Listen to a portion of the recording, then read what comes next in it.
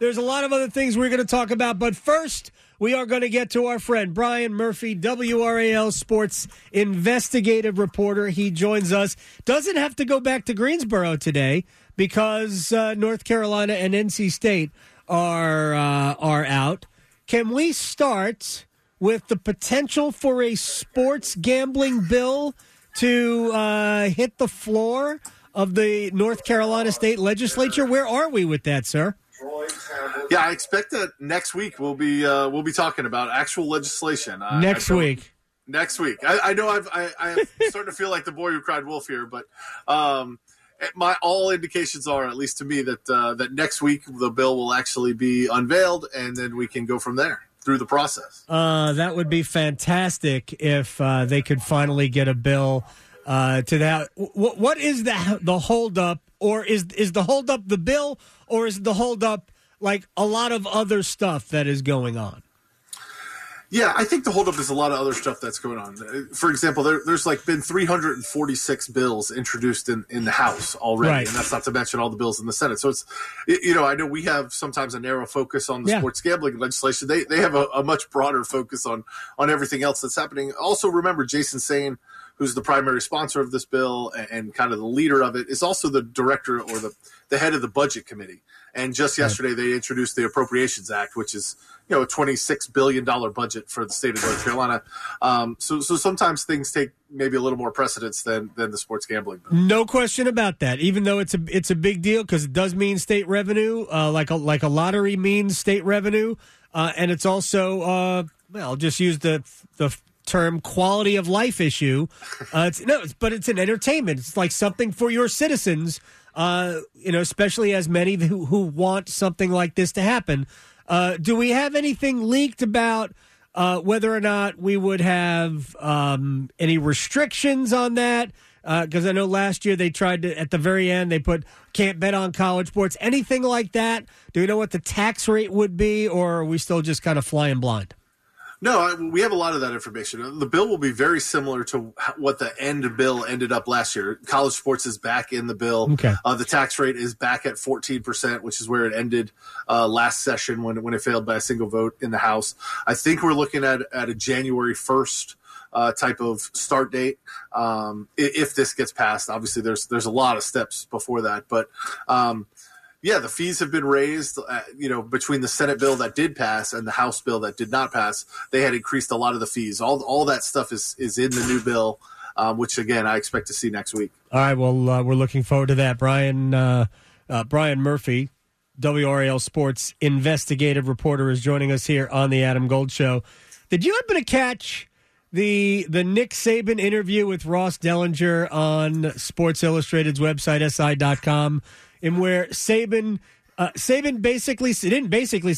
said athletes no longer go to schools that will help them create the most value for themselves. They go to schools based on where they can make the most money. Did you catch that interview? I did. I read a lot of it. Yep. What are your thoughts on Saban's problem? He says he has no problem with NIL. But he seems to have a problem with, at the very least, collectives. Yeah, I mean, it's funny for a coach who's, the most highly paid coach in college football and who has switched jobs many, many times. I mean, he was the coach at Michigan State. Then he left to be the coach at LSU. And I'm sure he didn't choose that because he loved New Orleans food. I'm sure he chose it because LSU was willing to pay him a lot more than Michigan State was. And then he left for the Dolphins, who were willing to pay him a lot more than LSU was. And he stayed at Alabama, in part because they have a great football tradition, but also because they pay him more than any other college would pay him.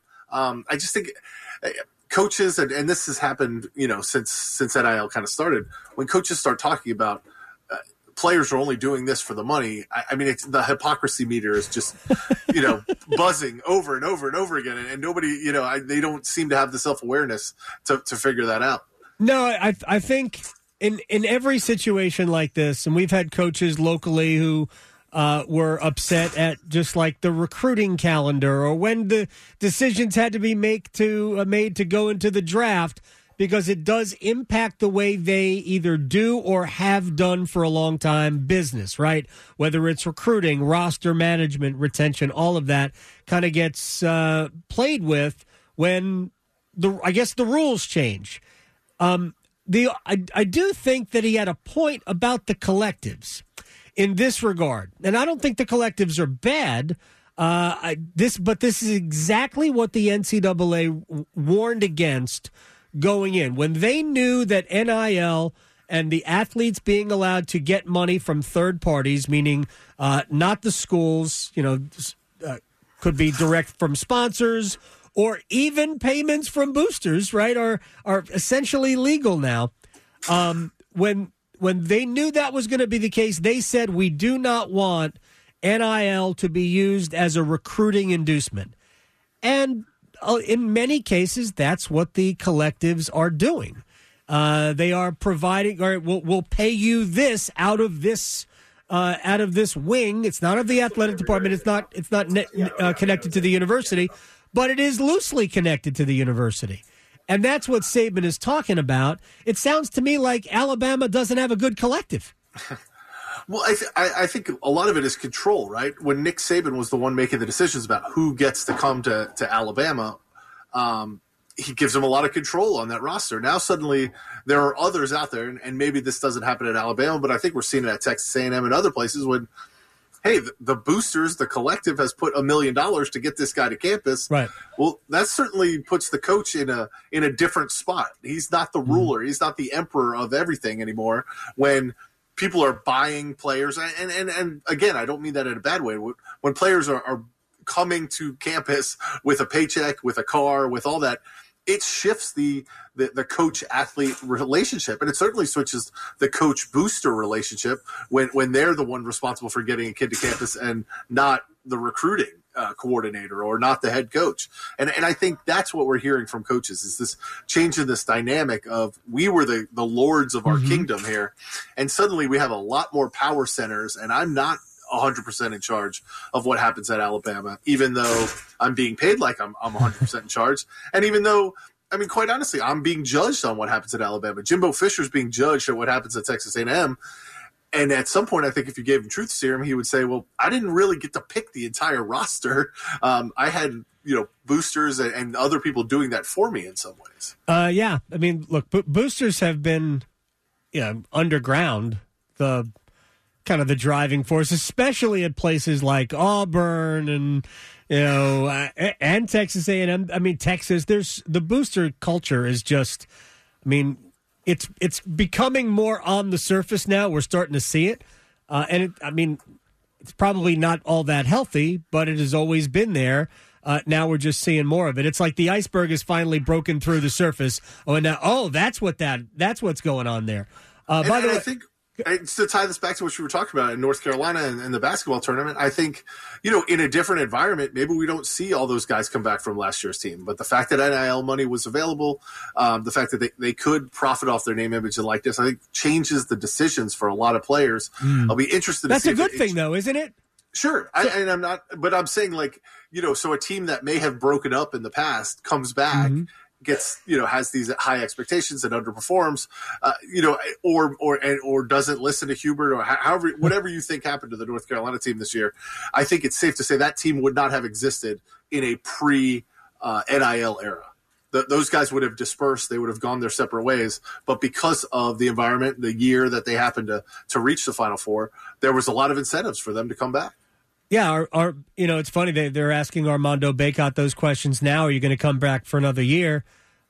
If Armando Bacot comes back for essentially his COVID year, then he is going to make more money at UNC than he could make playing basketball anywhere because he's not an NBA player. So he could play overseas and I think he can make some pretty nice money. But I don't think he can make the money he's going to make as a fifth-year player at UNC. I just don't.